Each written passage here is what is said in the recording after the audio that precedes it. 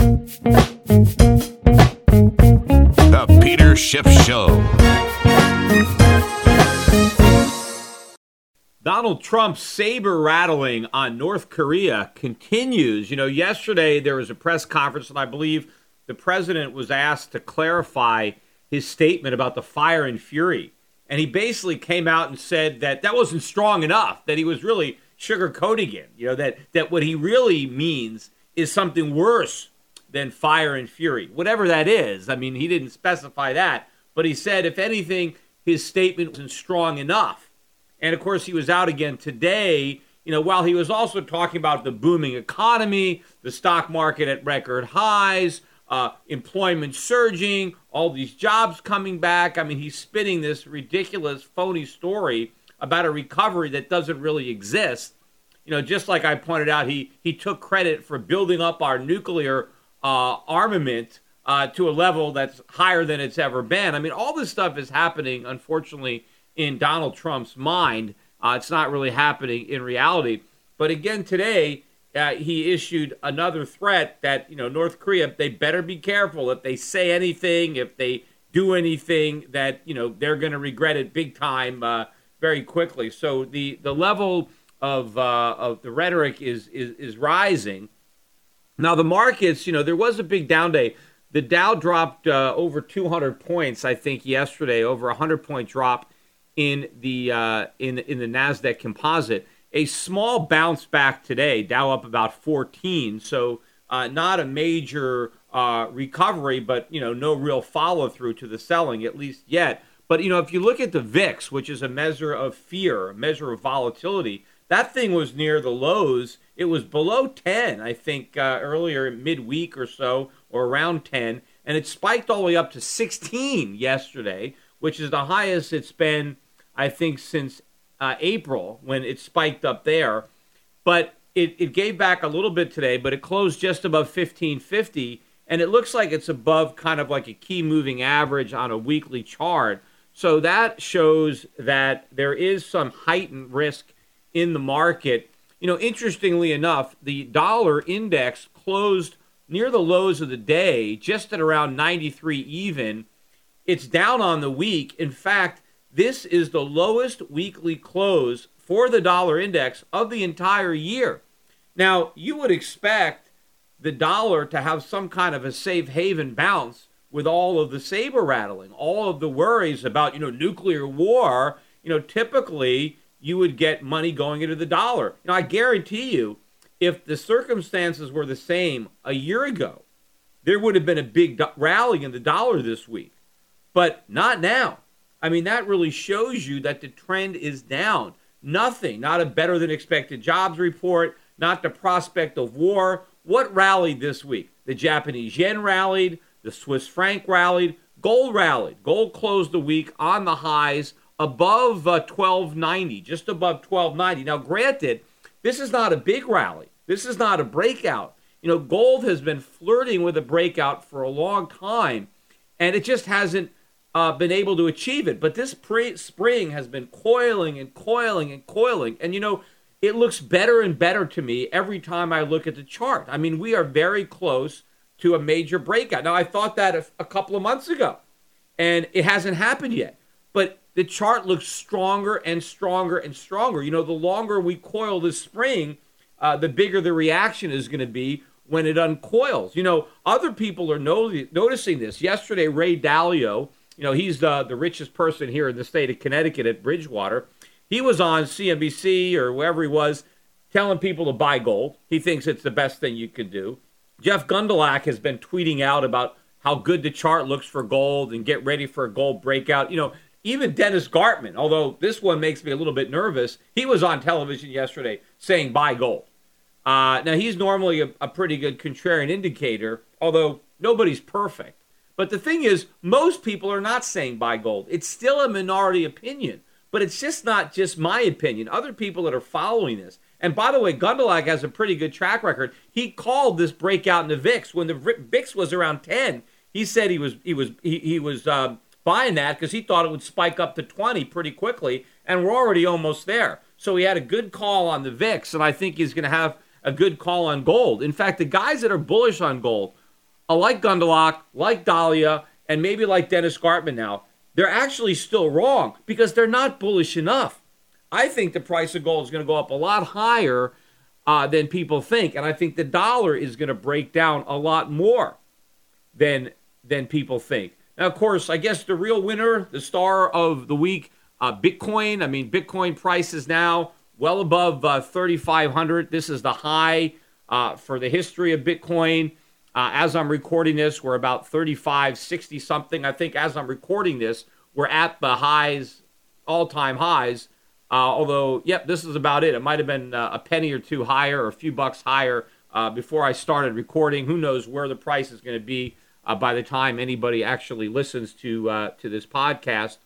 But, you know, I said this before, and I still believe this. If we do get that breakout in gold, which we haven't gotten yet, but if we do actually get a huge breakout in gold, that could be the pin that pricks this Bitcoin bubble or the larger, broader crypto bubble. And I've got a few more words. I'm going to talk a little bit more about Bitcoin later in the podcast. So just hang on, and I will get to that if you want to hear some more thoughts on it. Oh, also, before I forget, I want to mention that I am going to be at the San Francisco Money Show later this month in August. I think it's the 23rd, 24th. It's on a Thursday, Friday, and a Saturday in August. I'm on a panel. I got a workshop. I haven't been at the San Francisco Money Show in a few years. I'm flying up there from LA. And by the way, again, I mentioned this, on August 23rd, I am doing the Joe Rogan podcast. So it's the Friday after that, I'll be up in San Francisco. So if you are in the Bay Area, stop by and see me at the Money Show. It's free, but you got to go on their website and sign up, and they'll get you a badge, and you just come down and see me at the Money Show. By the way, I was scheduled to be on Rick Santelli next Friday on CNBC, and 2 days ago, for no reason, they canceled the appearance, and they never have an excuse when they cancel me. And they usually cancel me when they book me, but normally they cancel me last minute because something came up. But obviously nothing came up, and they didn't try to reschedule me. So, the question is, who is it at CNBC that really doesn't want Peter Schiff on the air? Why don't they want me expressing my opinions? Oh, and by the way, all day on CNBC, today, yesterday, nonstop coverage of Bitcoin. Brian Kelly on there all the time. I mean, they are totally enthralled. They love Bitcoin. None of the coverage is negative. It's all how great it is, how much it's going to go up, why it's so great, why it's not a bubble. When people try to say that, like CNBC is anti-Bitcoin, I've never seen them more positive Bitcoin. I mean, this is just like they were in the 1990s with the dot-com stocks. They love it. They think it's great. They put one person up after another who talks about why it's going to keep going up, why it's just like gold, why it's better than gold, why it has all this value, why this is just the beginning. I mean, there's so much hype. I'm surprised that they haven't driven the price even higher.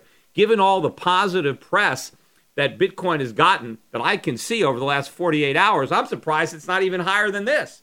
So maybe there's some people out there that are taking advantage of all this hype in the mainstream media over how great Bitcoin is and how anybody who buys it is going to get rich, right? Maybe there's somebody who is doing some selling. But again, I'm gonna talk about that a little bit later. I want to get back to what's going on in the markets.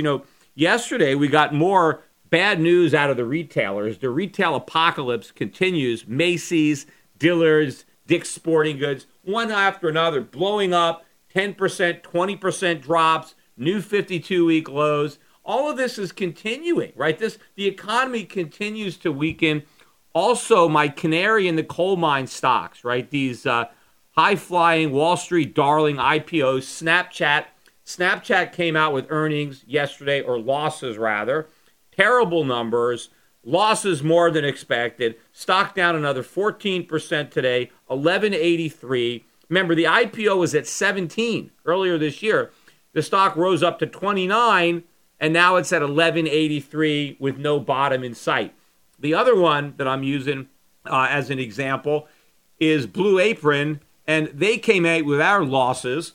Terrible number. In fact, when Blue Apron came out with its number yesterday, I was watching it in the pre-open, and it was actually up because the revenues beat. And I'm like, are they crazy? Who the hell's buying it on this report? Because they lost even more money than the forecast. And sure enough, it ended up closing negative. It got crushed yesterday. down slightly again today. The new low is $5. We made a new low today at $5. We closed at $5.12, right, down 2 cents. But remember, it was like a month ago, this thing came public at 10. So it's now been cut in half in its first month as a public company. The high price was 11. And again, the reason I point these out is because to me, they're canaries in the coal mine.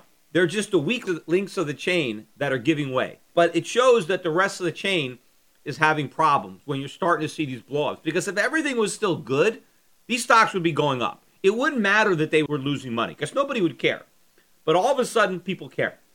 Now, another reason that the dollar weakened this week is we got lower than expected CPI numbers today and a lower than expected PPI. I mean, just a little bit lower. They were looking for a rise of 0.2. They got a rise of 0.1, So a little bit below. But of course, if the inflation numbers are lower, then people think, well, the Fed is less likely to raise rates, or if they do raise rates, they'll raise them later, or they won't raise them as much. And so this is all a negative for the dollar. But, if you look at the coverage in the mainstream media of the inflation coming in lower than expected, it's always bad news, right? Oh, bad news. The inflation numbers were low, right? A higher number would be perceived as good news. Why? Because the idea is that a growing economy causes inflation. And if inflation isn't high enough, then it must mean that the economy is weak. Now, the economy is weak, but it's not because of prices not going up. It's for other reasons. But, again, a strong economy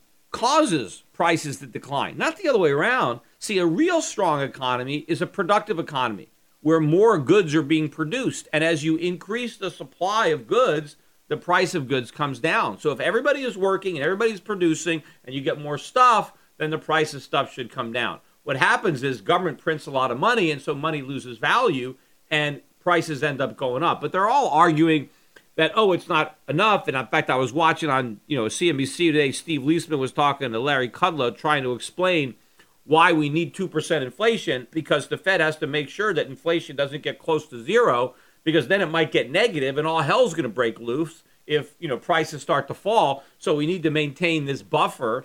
But the numbers aren't even real. I mean, the government is understating inflation to begin with. So inflation is actually much higher than these numbers suggest. So, is that supposed to be a relief that, hey, that's actually good news because there's actually a lot more inflation than we're being told. So we should be happy about that. And of course, they're going to try, the minute these numbers really start to move, they'll try to find a new way to calculate them so that the number stays low, because they want to use these low numbers as an excuse to keep on printing money. I mean, that's really what they want to do.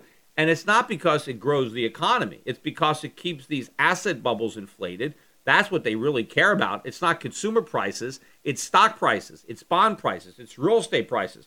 They want to keep those things propped up. And it's the national debt. They want to be able to keep the government from having to default, and they want to allow the debt to be wiped out through inflation, not through an honest default. They want to slowly repudiate the debt by debasing the currency. So that's the real reason that all these bankers want inflation. It's not because it's good for the economy. It's because it's good for the government. And of course, it's good for Wall Street. I mean, Wall Street makes money off of all this, but the real economy continues to suffer as a result of this policy. And no matter how much Donald Trump wants to spin this as a positive, because now he's the president over this mess, it's still not good. Things are continuing to get worse, and they're going to keep getting worse. And the problem is, if the president keeps taking credit for victories he hasn't won, it is really going to come back to bite him and probably all the Republicans in 2018 and 2020, because he got elected by his message resonating with the people because it was a truthful message. It was Hillary that was trying to get the voters to believe that everything was great, and Donald Trump was saying, it's a disaster, elect me and I'll fix it.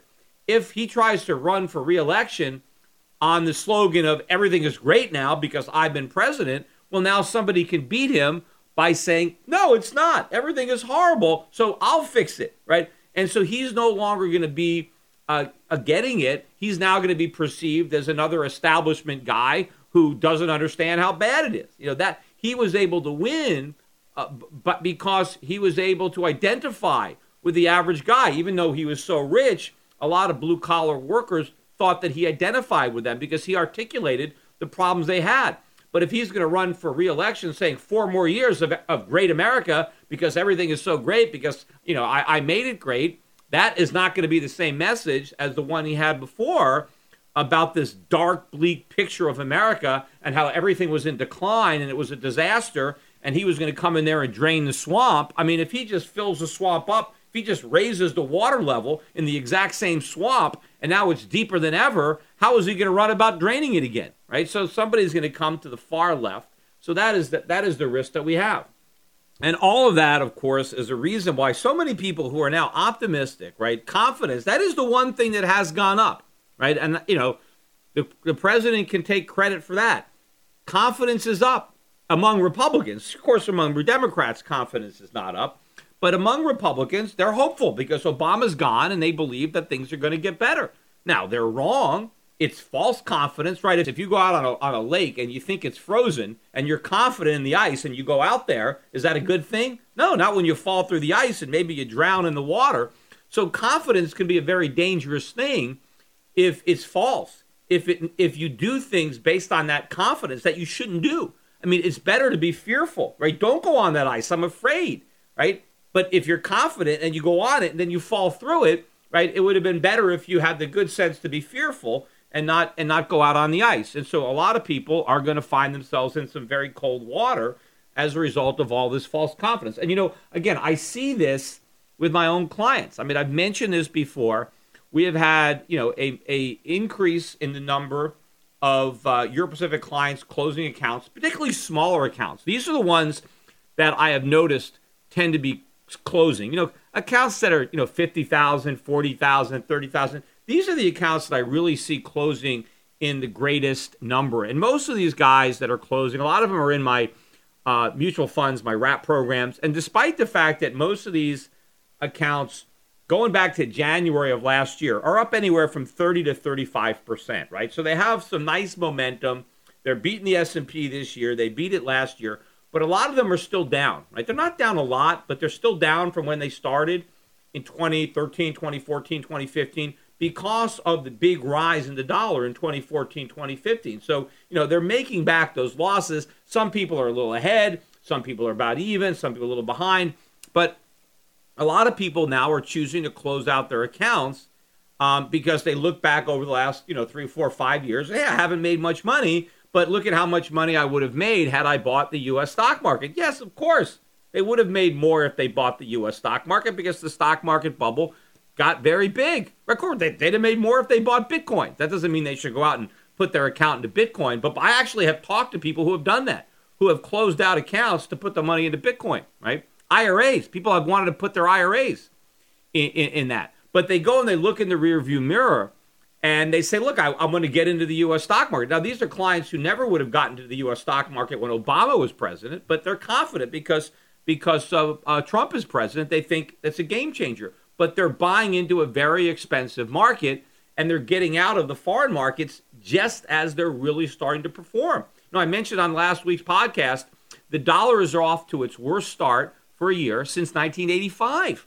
And when this happened in 1985, we had a 10-year bear market in the dollar. Dollar fell for 10 years. Can you imagine how much money people would make in foreign stocks and commodities if the dollar declines for 10 years in a row? And look, the U.S. is in much worse shape now than it was in 1985. The dollar is much more overvalued now. So we should have a much worse bear market. We should have a worse bear market than the one we had from 2001 through 2008. So, instead of giving up on this strategy now because it's underperformed for the last 4 or 5 years, they should be looking at the massive outperformance over the last, 18 months and extrapolate that into the future. But also people need to be looking at relative value. Look how expensive the U.S. stock market is. It's only been this expensive really a couple of times in history, like 2000 before it collapsed, or 2008 or 1929. I mean, it's hard to find a U.S. stock market that's this expensive. It's also hard to find a U.S. stock market that is this expensive relative to foreign markets. So it's a terrible time to be moving into U.S. stocks now, but that's precisely what a lot of these little investors are doing, and they are an excellent contrarian indicator. I mean, small investors typically have terrible timing. And, if they invested in foreign stocks during the bear market and they get out just as the bull market starts, and they miss the U.S. bull market, and they get in at the top just as the bear market is about to stop. One of the things that really bothers me, and this has happened quite a few times, I see people who are buying annuities, fixed annuities. They're cashing out of their accounts with me, and they're buying annuities fixed at these ridiculously low prices, even in IRAs. I see this all the time, and a lot of times, of course, I'm able, when I get the client on the phone, I'm able to stop them from doing this. But a lot of people call me up or they send it a transfer, and I see they're sending their IRA to an insurance company because they're going to buy an annuity. And these things are just complete scams. I mean, especially if you're going to buy an annuity at all, you don't want to do a fixed annuity now because rates are too low. You don't want to lock in a low rate. If you're going to buy a fixed annuity, you want to wait until rates are high. But of course, you're fixing yourself in U.S. dollars, and the dollar is going to lose a lot of value. But the only real benefit of an annuity is that you get some tax deferral of your income. But when I see people buying them in IRAs, why? They've already got tax deferral for nothing. Why pay? Because the costs in here, and again, nobody knows this. And I tell clients this, and they don't even know. I tell them how much these annuities cost because the salesmen who sell annuities tell you it's free. There's no cost. There's no commission, as if they're doing it for nothing. There is an enormous cost. You just don't see it because it's built into the price. And when you get your statement, when you buy your annuity, let's say you put $50,000 into an annuity, and you get your statement, it says that you got $50,000. So you think you didn't pay anything. Yes, you did, because you don't have $50,000 in the market. There's a surrender penalty. If you try to get your money out, let's say you change your mind a month later and you want your money back, you can't get your $50,000. You might only be able to get $42,000 back. What happened to the other $8,000? That was the commission. It didn't get lost in the market. The salesman who sold you the annuity put it in his pocket. But they don't even tell this. They don't even disclose this stuff. One of the regulations that Trump has delayed the implementation of is this new fiduciary rule that was supposed to start in April, and now they're saying maybe it's going to start in January. We're not really sure. But that rule would actually prohibit the practice of selling annuities in IRAs. I mean, it's so bad. I mean, ethically, nobody should do it. But there are a lot of unscrupulous salesmen out there that advise people to buy annuities inside their IRAs. Now, they won't be able to do that anymore if this fiduciary rule goes by. Now, I've never done it.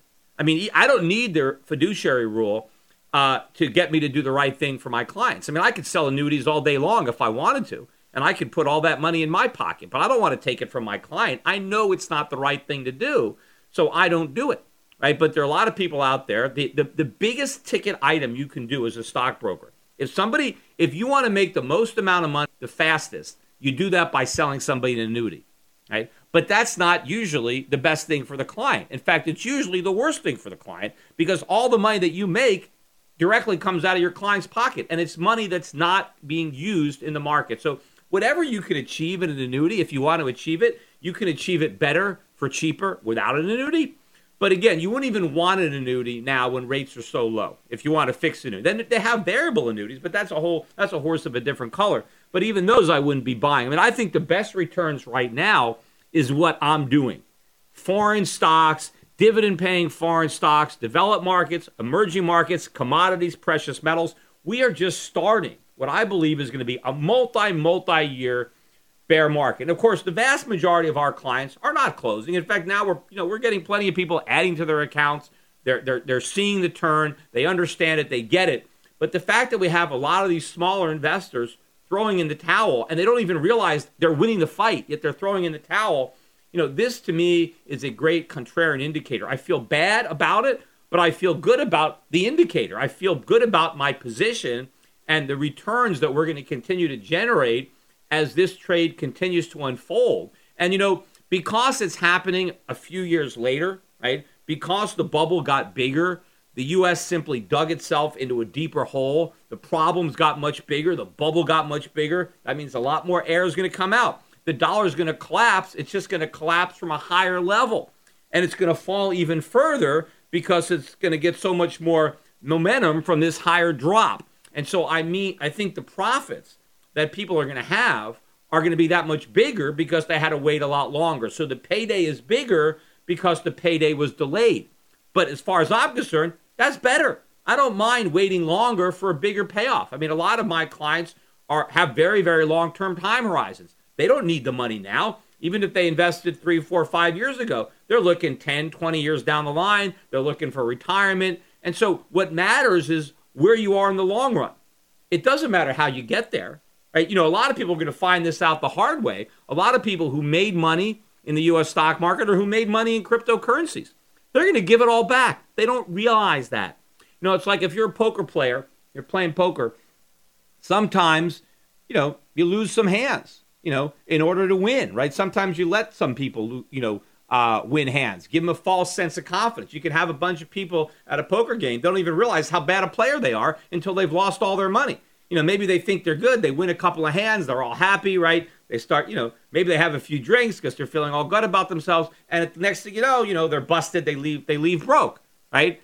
That's, what's that old song? Don't count your chips while you're still sitting at the table, right? The gambler.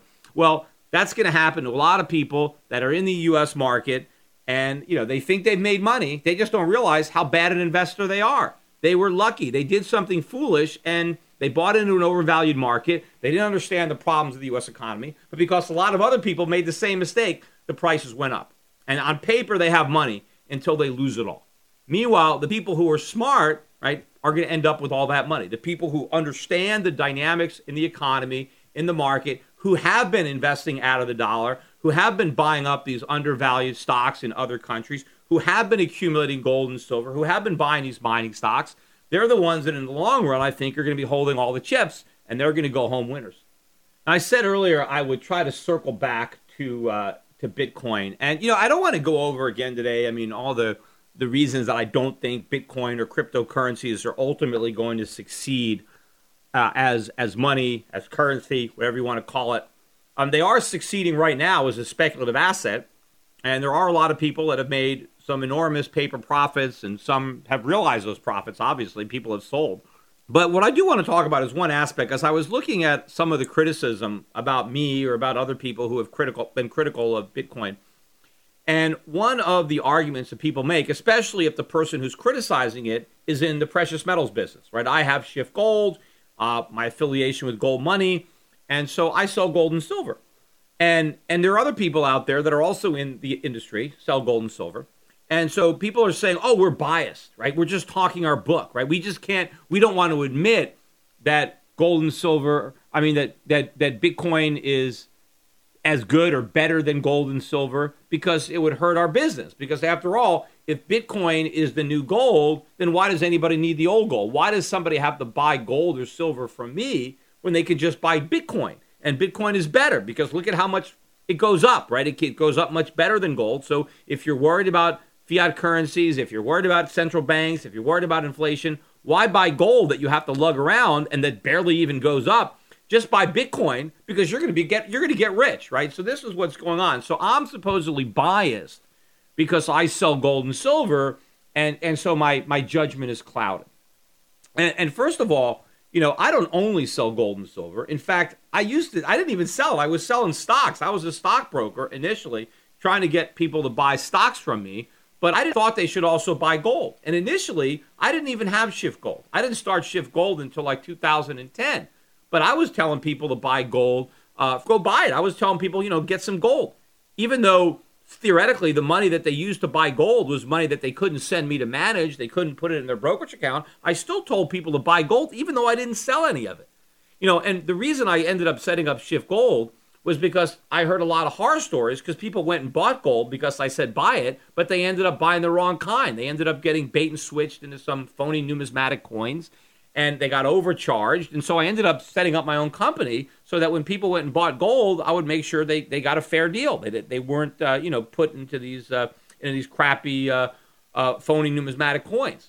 So that was costing me money when I was telling people who could have sent me money to buy stocks, and I was saying, go buy some coins, go buy some gold, because I've always said, put 5-10% of your money in gold, and obviously that was money that you couldn't put into the stock market, and I was a stockbroker.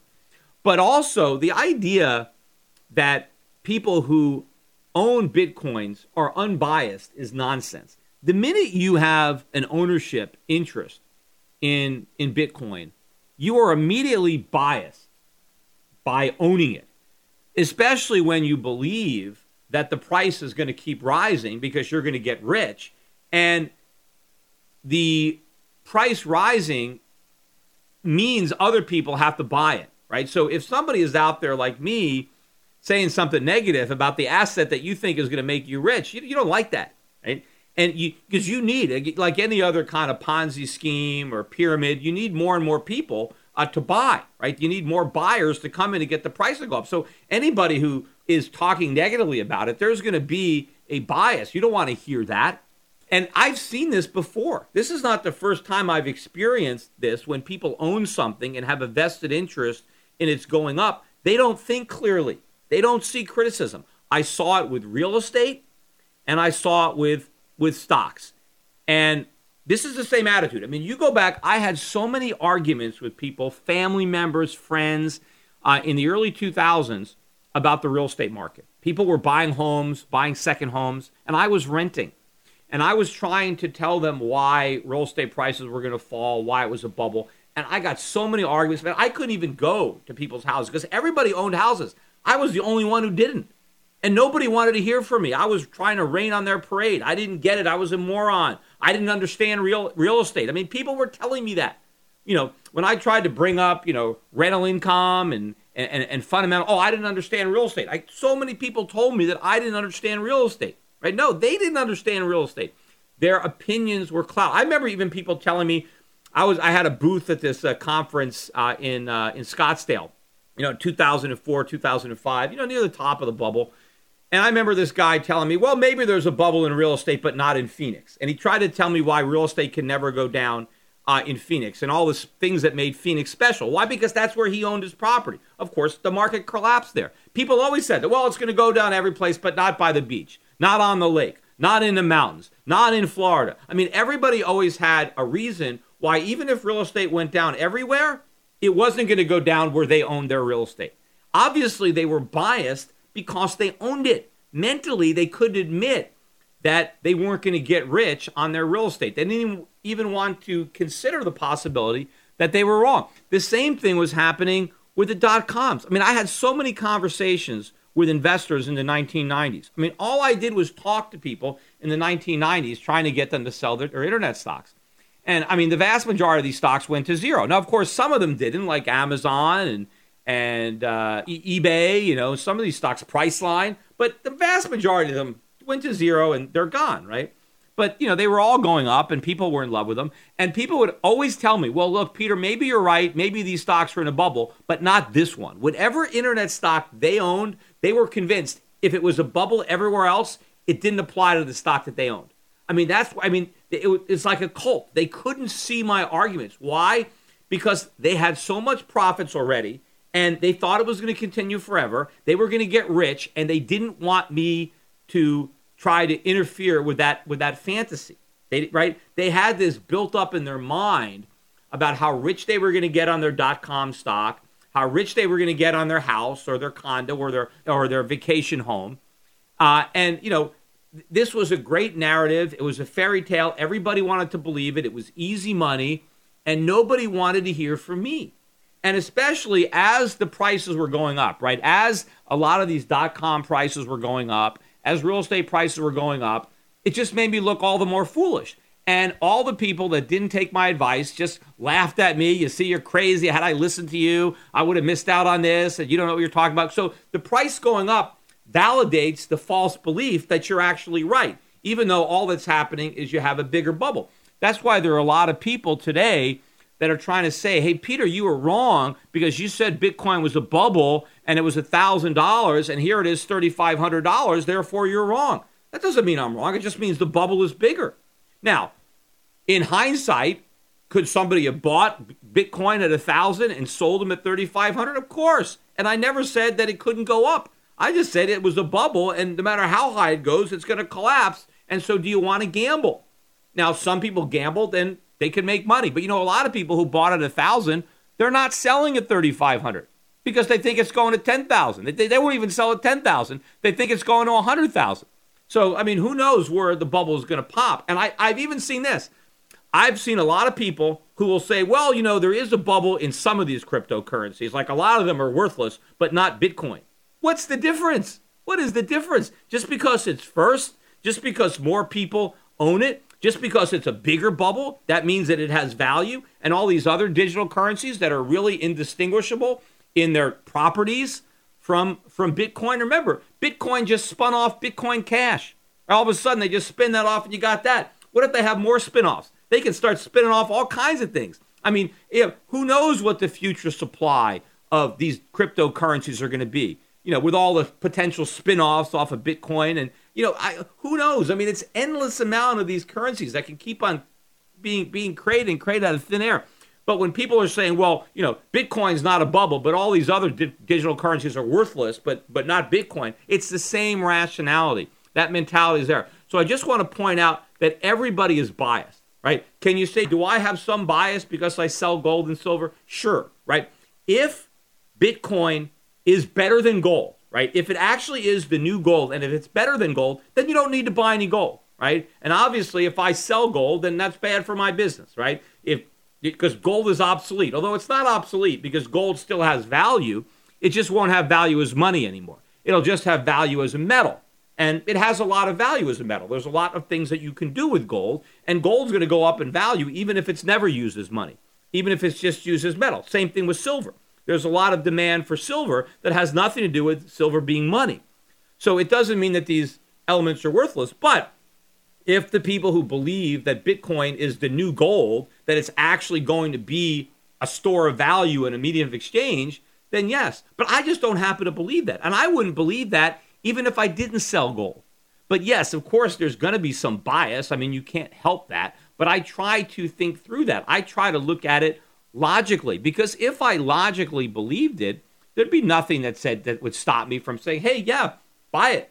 Yeah, I think it's going to work. But, buy some gold as another investment. I mean, there are a lot of things I think are going to work. It doesn't mean I don't diversify. It doesn't mean I don't tell people, don't have all your eggs in one basket, even if I believe that basket is going to work. So if I really believed in it, I can certainly tell people to buy it, but I don't. Now, do I think it's people can speculate? Yeah, people can make money buying lottery tickets. There are a lot of things that you could do, and you can make money doing it, but you're taking a big risk. And what I don't do as an investment professional is go out and encourage people to take big risks. If they want to do that on their own, if they want to go out and gamble, right? Hey, do you want to buy Bitcoin for $3,500? Because maybe it goes to $10,000. Maybe it goes to $20,000. Maybe it does, but maybe it goes to $300. Maybe it goes to $100. Maybe it goes to zero. Maybe it does both. Maybe it goes to $10,000 and then it goes to zero. I don't know. Or maybe it just goes straight to zero. There's no way to know. You can look at a chart. You can try to trade it, look at the momentum, and you could do all kinds of stuff like that. But, there are a lot of things you could trade, right, that I don't get into. But I do believe that fundamentally it's not going to work, that it doesn't have the properties. It has some properties that money has, but it doesn't have all the necessary properties that is going to make it work over time. And so, therefore, it's just a speculation, and I am not going to encourage people to go out and gamble, no matter how high it might go. But people can make their own decisions. If they want to gamble, fine. Just don't blame me if you end up losing money.